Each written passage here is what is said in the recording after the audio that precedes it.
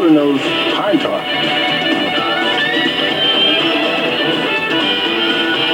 Pacoda knows bubblegum. Pacoda knows water fountains.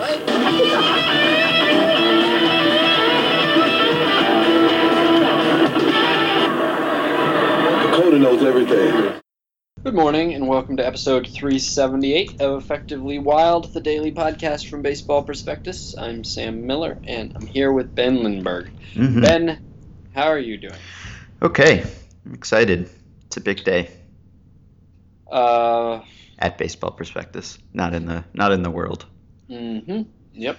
Pacoda Day, is that what you mean? Yep. Yeah. Everything feels early this year. It has been early for us. It's early in baseball because a couple teams are just a few days away from reporting, and it's early for BP because normally we're still a week away from the book coming out and Pacoda coming out, and maybe a few weeks away from the Top 101 coming out, and all of those things either are out or have been out for a little while already. So as you're listening to this, unless you're listening to it the second that we put it up, Pacoda is available at Baseball Prospectus to subscribers. So you can go and download the spreadsheet with all the projections and look at the depth charts for each team and the projections for each team and the player forecast manager and the fantasy tools, and all of that stuff is live. So lots of hard work behind the scenes went into it, and we're happy that it's out there. Mm-hmm. Yeah. And some people sat around doing nothing. Some did, yeah. I mean, it wasn't their job to, but right. Behind the scenes, there were also people not working. Yes, that's important to remember. Just out of curiosity, do you get any sort of, I guess now you don't, because I sort of sense that there's at least a tiny portion of you that dreads the season. But did you historically get any sort of jolt from pitchers and catchers reporting? Was that a day you celebrated? I probably did early in my fandom, and then quickly I realized that it's like the most anticlimactic event on the baseball calendar. Because from the second the World Series is over, people start the countdown, and they start the countdown to pitchers and catchers because it's the earliest date that you can kind of make the case that baseball is happening. And it's sort of nice after a winter to see players in uniform and everything, but that wears off in about a day, and then a lot more nothing happens before something happens. I hate it.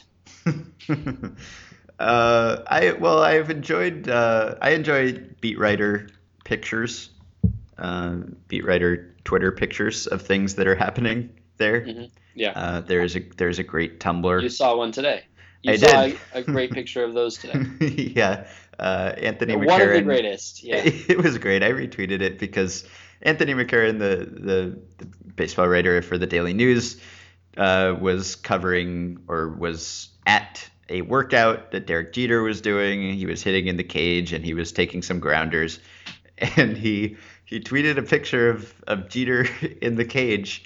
And you really can't see Jeter at all. You can, if you squint and make it big and kind of lean it, you can kind of see a silhouette of a player, maybe. I guess I see four silhouettes, none that I would consider likely to be players, although at least one of which could start a Fat Jeter controversy. Yeah. If that were him. This looks like horse stables, though. It looks like you're peering into horse stables. Yeah, and so Anthony McCarron tweeted that's Jeter. Wait, I see. It looks to me like I see a little league team playing. I feel like I see one 6-year-old boy. Oh, I see a person running.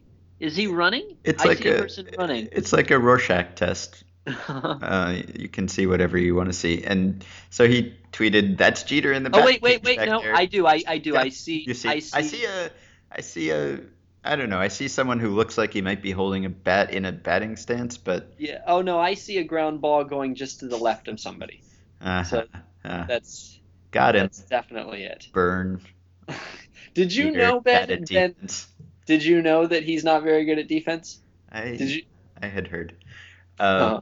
So anyway, and he tweeted, "Gotta look closely though," and I did, and I still can't see him.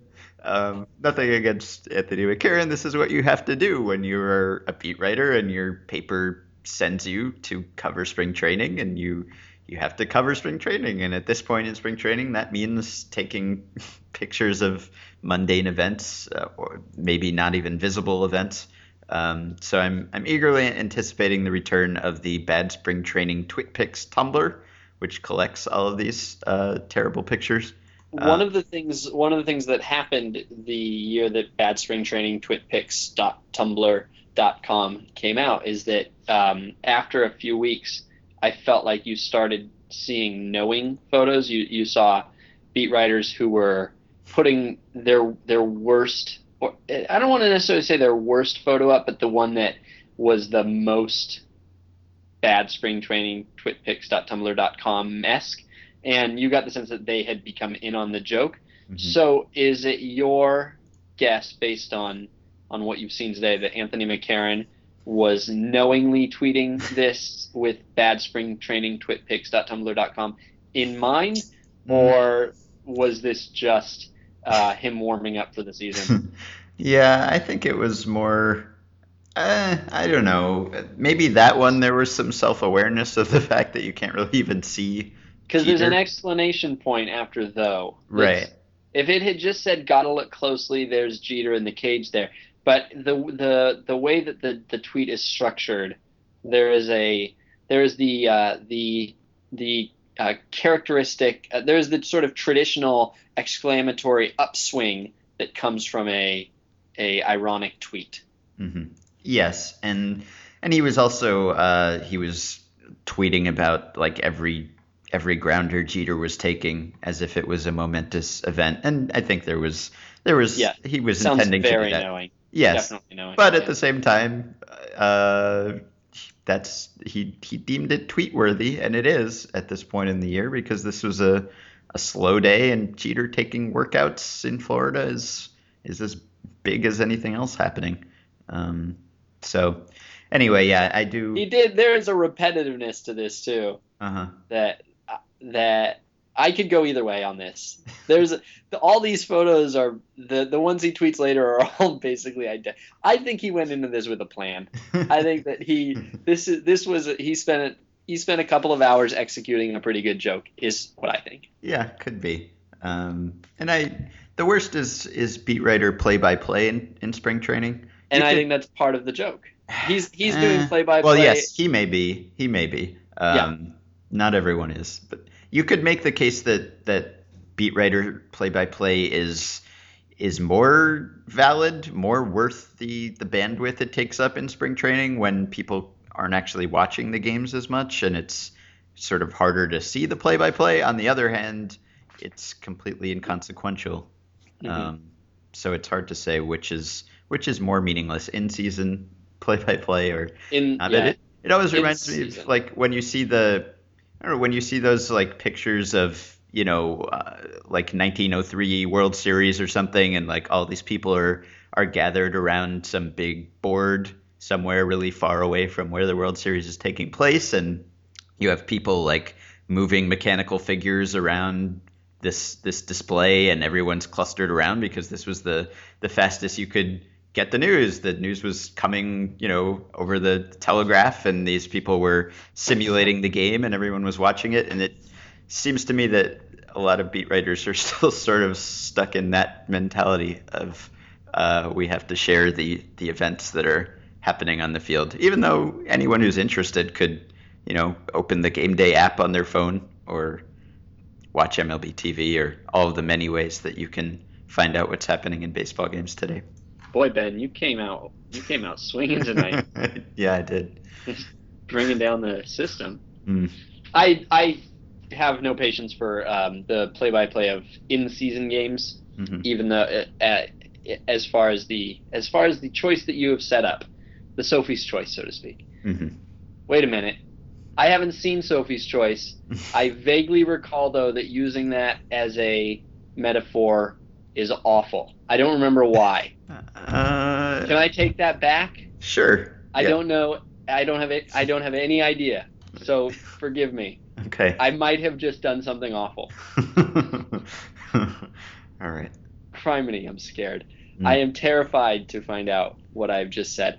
The choice that you've presented me, though, I think that if the game is not being broadcast in any fashion, that the beat writer tweets are sort of a little bit tedious, but that is why beat writers exist, and I congratulate them for doing it. I applaud that.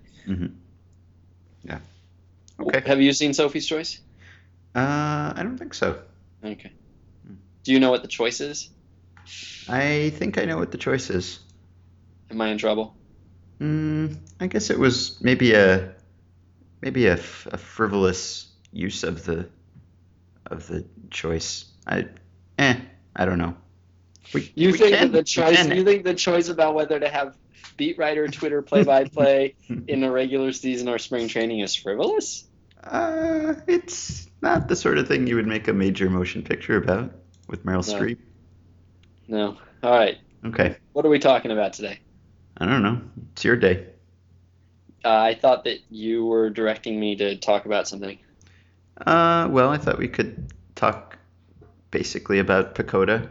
I don't know. We could talk about the standings. We could talk about any projections that might have caught your eye.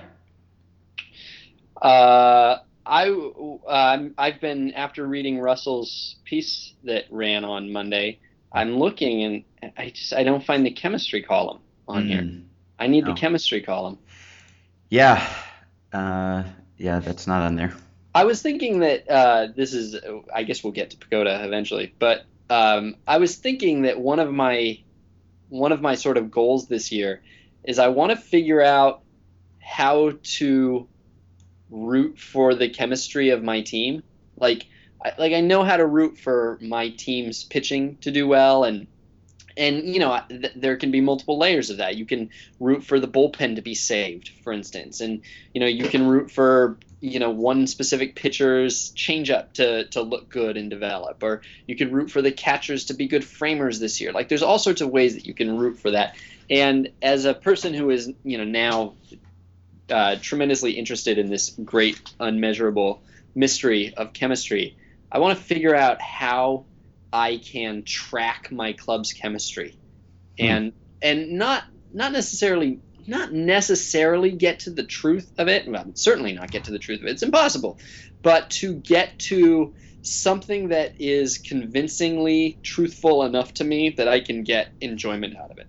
That I can delight, that I can judge things that are happening as positive or negative. Because that's essentially what baseball is you're judging. There's about 500-ish discrete events in the course of a game, and you are evaluating each single event as making you slightly happier or slightly sadder. It affects some chemical in your brain, either the happy direction or the sad direction. And I would like to be able to figure out how to read the B stories in the next day's newspaper, the features and the quotes and the what I see in the dugout and all that, and be able to determine whether my brain should send happy signals or sad signals. That's my goal. That's what I would like to. And maybe this year is unreasonable, but I would like to be able to wrap that in to my fan experience. Well, good luck with that.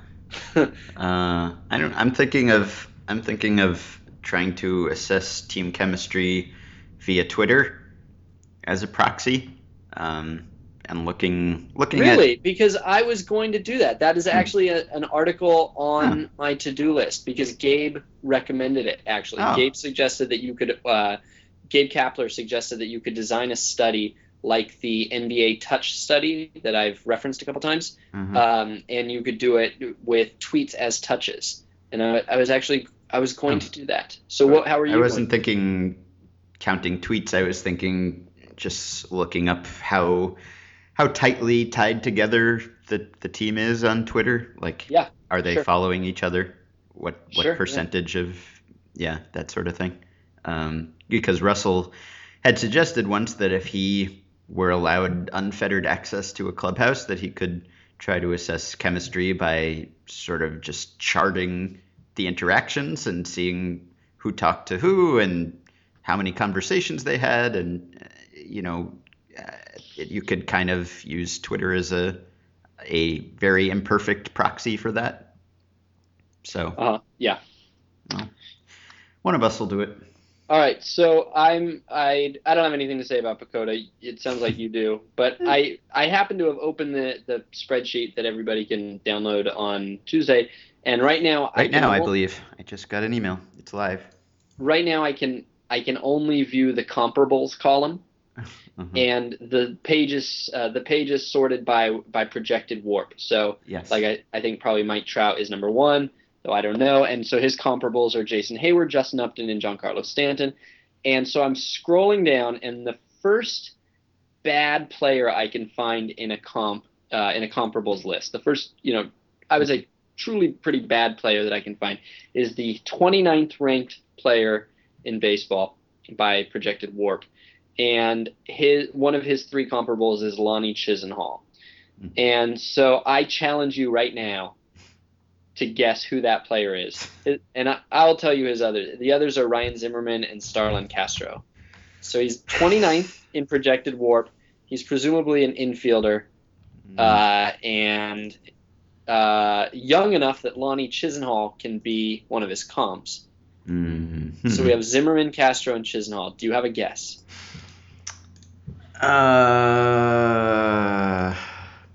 You hate when I have to think about things. Mm-hmm.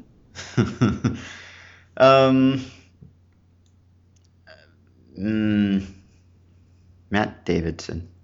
Matt Davidson. Interesting. That would be a very, very optimistic. It sure would. That's a bad guess. It's an infielder, presumably the left side of the infield. I have a guess. You have a guess. Oh, right. You haven't even seen it yourself yet. Right. I definitely have a guess.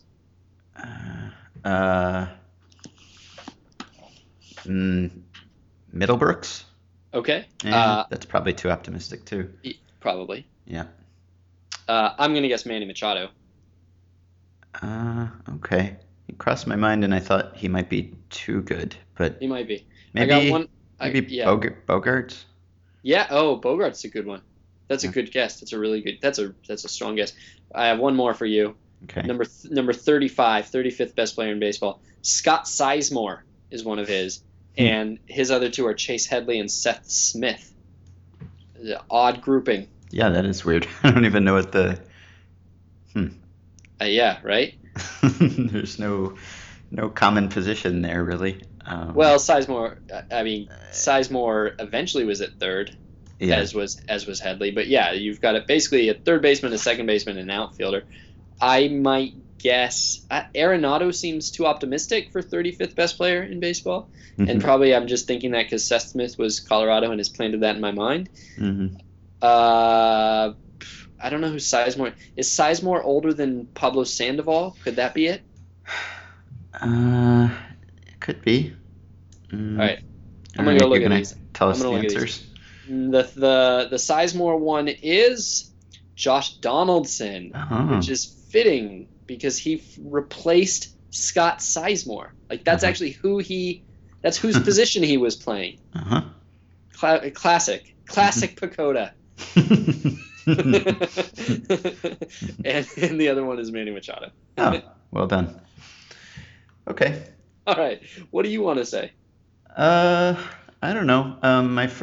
My favorite projection, I think, and I haven't really dug into everything yet, and I'll probably write about some individual projections, but the one that I'm fondest of is Billy Hamilton's base running projection. Would you care to guess what his projected base running runs total is? Almost impossible to imagine that Pacoda would have somebody over 10. It's almost impossible to imagine. It is almost impossible. And it's almost impossible to imagine that Billy Hamilton could be below 10 if he's given it. There's a minimum in these of 250 plate appearances. I don't know if Hamilton's projected more than that, but even at 250 plate appearances, I would imagine he can clear 10. He's got 488 on here, projected plate appearances. So I'll say 11.9. It's 11, which is very, very high because as everyone who's seen PECOTA knows, and really every projection system, it tends to look sort of conservative to people who haven't seen projections before because they expect the league leader to have a number that in whatever category you're talking about that could conceivably lead the league, whereas in projections no one is ever really projected to hit 50 homers. Someone might do it, but the system doesn't really project any individual person to do it. And so, that's why it's fun that Hamilton has an 11 base running runs projection, because that would have led the league last year. Yes, by like 3 runs, which is weird because you almost never look at really any category in PECOTA, look at the league leader or the projected league leader and compare to last season's league leader and see that the projected total is higher, which is the case here. But there was no Billy Hamilton in baseball for most of last season. 73 steals. Yeah. From PECOTA. PECOTA says that. I know. It's crazy. And his projected on base percentage is only .299. So he will be going every time he gets on base. You're right. They have him on. PECOTA has him on first base, not counting fielder's choices, 118 times plus hit by pitch. So 119 times plus fielder's choices, but also minus every time there's a guy on second in front of him, and minus blowouts, and minus first pitch swings by the guy who's batting. And so out of those 118 or whatever times I said, they expect him to go 88 times. Wow. Yeah. And to be the 55th best player in baseball. Because a lot of that is defense. Largely because of this and defense. Yeah. Yeah. I mean, looks like he'll be a terrible hitter. Wait a minute. So the thing about Hamilton then is that normally the classic guy who's better in fantasy than real life is the guy who gives you empty steals. But Hamilton, is he better in fantasy or better in real life? All of his value comes from the glove, which doesn't count in fantasy, or stolen bases, which counts like 17 times more in fantasy. So 55th best position player, he will probably be drafted higher than 110th or whatever wherever the 55th best position player is drafted. So he'll probably be like a 5th rounder. So I guess still more valuable in fantasy. But yeah, so that's my favorite. So looking at last year's spreadsheet, the highest projected base running runs total was 7 for Coco Crisp. So this is the rare case where PECOTA really goes out on a limb with someone. So I enjoyed that. How about Jean Segura or Segura? Yeah. That's kind of that. I mean, particularly if you're the type who gets swayed by arbitrary endpoints, and you know that Segura was tremendous through May and absolutely dreadful from that point on, and you think that the league figured him out, and you had concerns about him all along anyway, as some people in this podcast did, you would think that Segura is not a good bet to be the 13th best position player in baseball. You would think that that's too optimistic. Yeah, and it's, what is his hitting projection? Because it's mostly defense based. 282, 320, 403, which is actually not bad. Considerably better than league average for a shortstop. His second half line last year was 241, 268, 315, which is pretty ugly. Yeah. But PECOTA really likes his defense. Like, he's like the third. He's like a top 10 defender by PECOTA's estimation, and that's at the most difficult position. And that's interesting that PECOTA sees that, because the sense that I get from talking to people is that his defense actually is sort of took a big leap forward last year, or maybe in the last year and a half or so. And one of the reasons that he, I think, got traded is because there wasn't a consensus that he would even stay at shortstop for very long. because he doesn't have a great shortstop's build. And there was some question about his throwing and about his defense. And PECOTA, anyway, the point I'm making is that PECOTA is sort of famously has a longer memory than flawed human brains generally have, and is less prone to overreact to the last year. So it's kind of encouraging that PECOTA sees in him like a truly good defender, and not a 1 year creation. So here's a way that we can organize the rest of this episode. Andrew Koo, one of our sometimes writers and often stat request gurus at BP, just sent me a list that I had requested of the top risers and fallers, comparing 2014 projected WARP to 2013 actual WARP. I'll probably write something about this after we're finished here, but let me read you a selection of some of these risers and fallers and see if you're buying it. The top projected. I assume that all of the top risers are going to be people that we also think are risers, right? That we just might not think they're extreme risers. Yeah, right. What are the odds that PECOTA is like number 2 riser? I'm going to be like, nope, he's crashing. Probably not great, but possible. A lot of them, of course, are risers in just playing time. I'll probably ask him for some rate stats too, but so you have guys who missed a lot of last season, like Cameron Maben is at the top of the list because he had 57 plate appearances last year and didn't hit well in those plate appearances, but he's actually projected to be a 2.6 win player, which would be nice if that happened. The second top riser is Albert Pujols. Now, PECOTA was high on Pujols last year. He's still high on Pujols, and that's because the way that Colin Wires set the system up is that it takes into account a lot of older data that some other systems don't. So, like the back end of Pujols' peak or close to his peak is still being factored in to some degree here, but it expects him to be.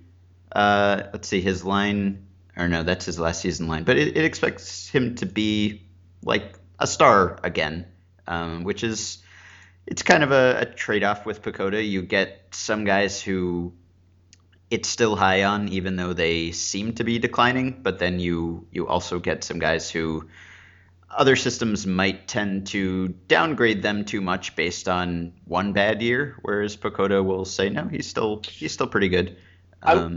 Yeah, and I will say this about projection systems, that this was always one of the things that I thought might be a blind spot for them, is that, like, let's say that the player, the system really likes Albert Pujols. The system really liked Albert Pujols before last year, and something changes in Albert Pujols and makes him terrible. And I'm not saying that's the case, but a player like that, something happens and makes him terrible. The thing is that a year later, all the things that it liked about Albert Pujols, like, it still likes all those things. It only likes them like 80% as much because that data has been moved to the background. But it basically still thinks that he's more or less the guy that it thought he was. And that's generally a good perspective to have.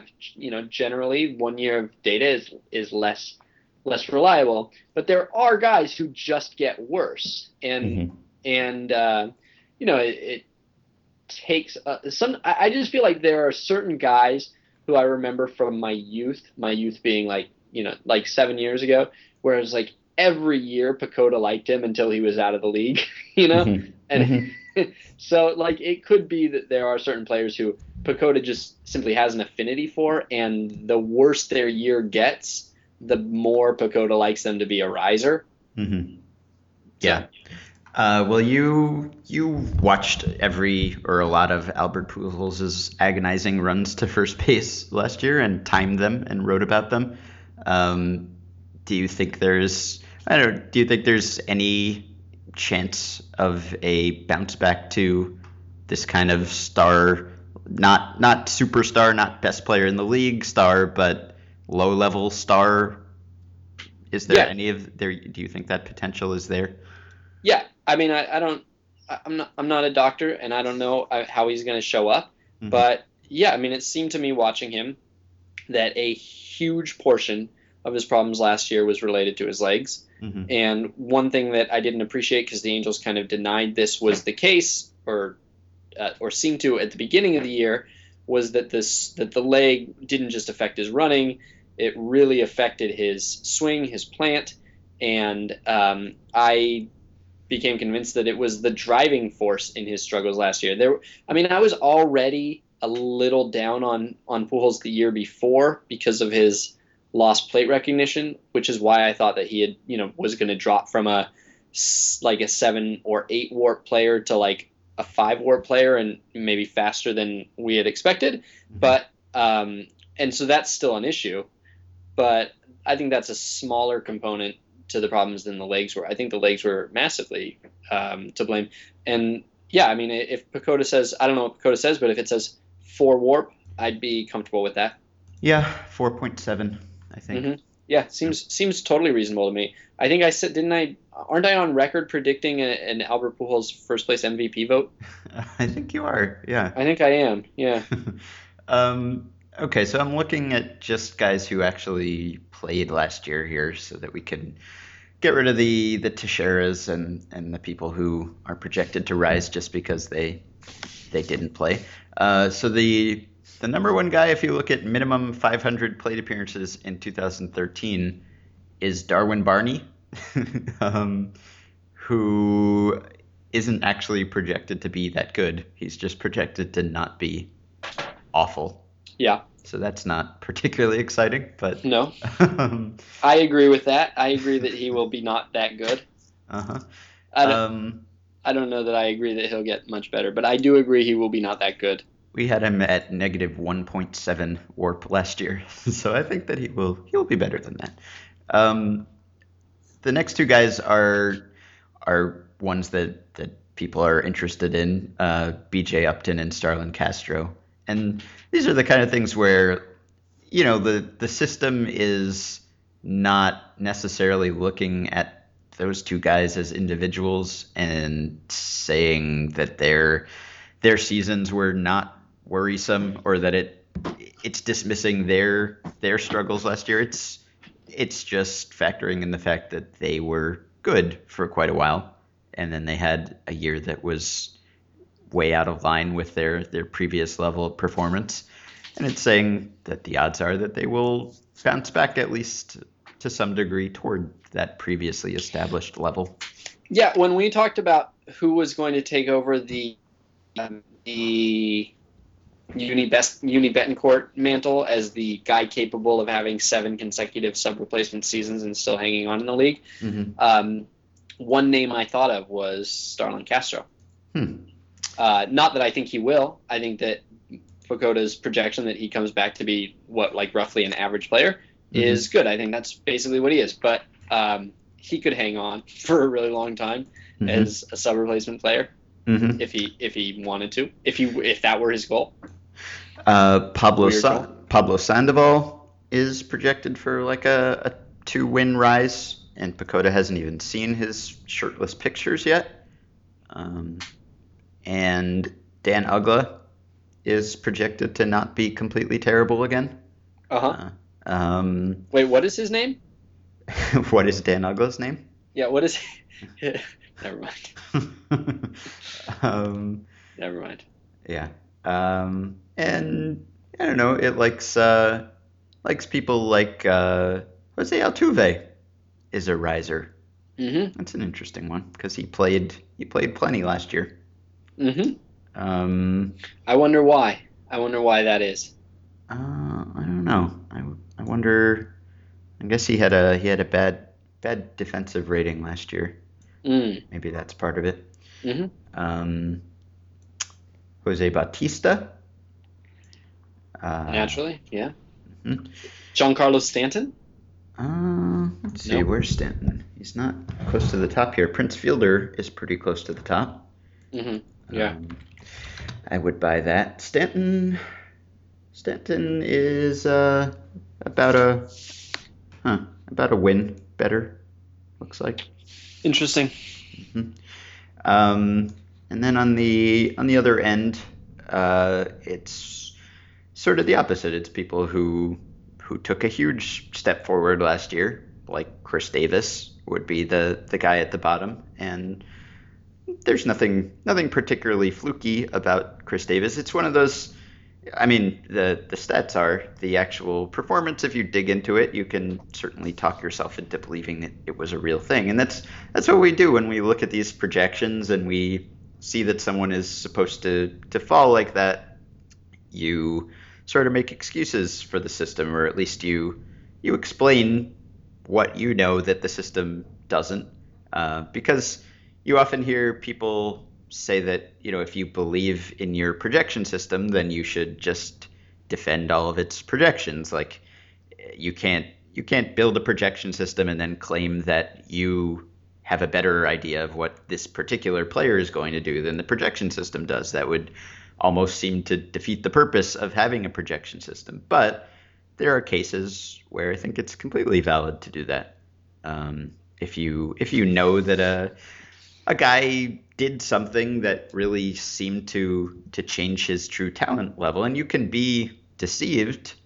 And there are cases where you can be deceived, where the projection system might turn out to be right after all. But you can make a case that Chris Davis did things differently. He changed his swing and he changed his approach, and he started hitting balls in different places and letting other balls go. And these are all sort of inputs that are not currently in projection systems, and they are in our brains, so we might as well make use of them. Yeah. As for the standings,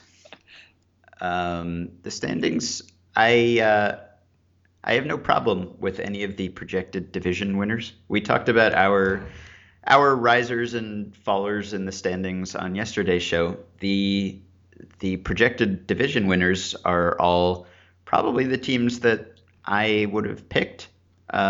The Red Sox, Cardinals, Nationals, Red Sox, Tigers, and A's. Yep.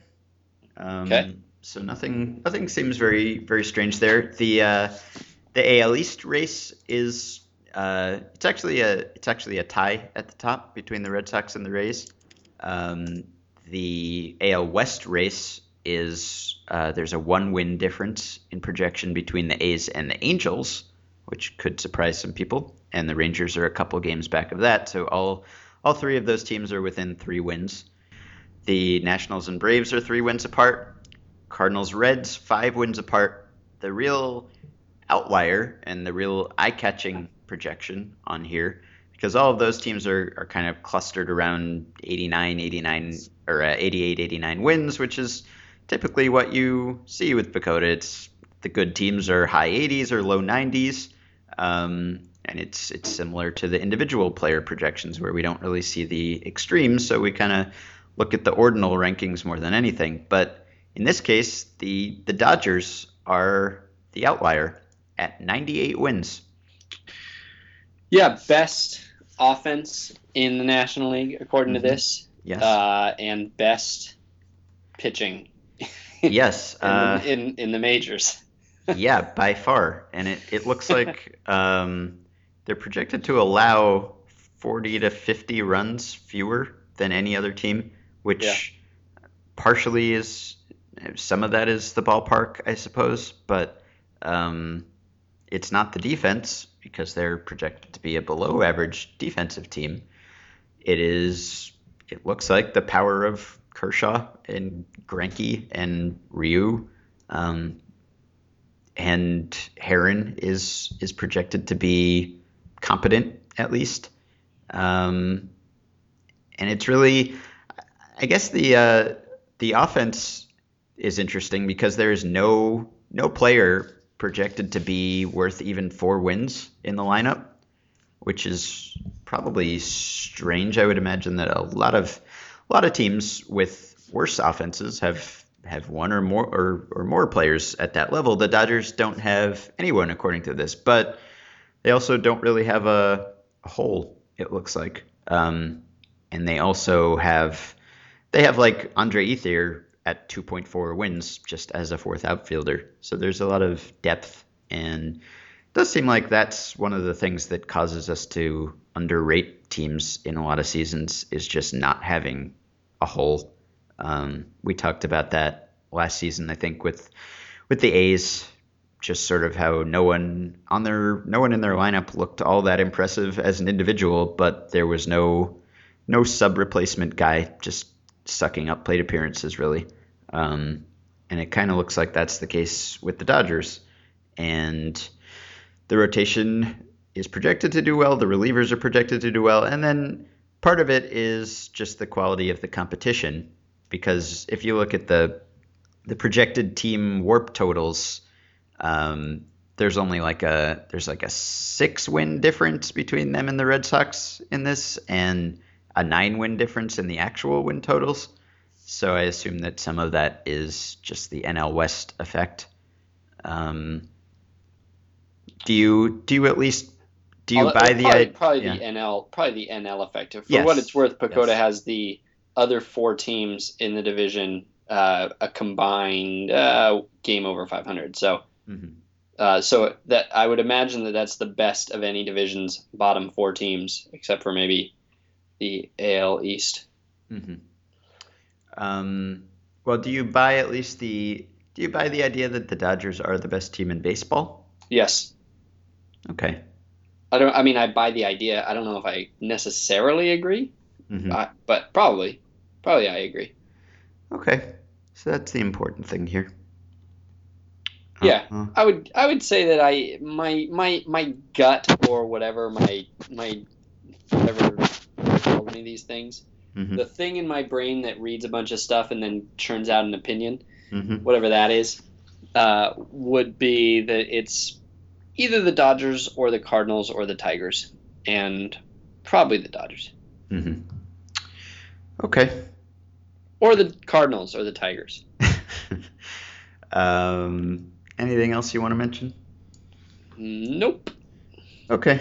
Well, we hope that you will go to BP and look over the projections yourself and discuss them in the Facebook group with the many hundreds of other listeners who are in there at facebook.com/groups/effectivelywild.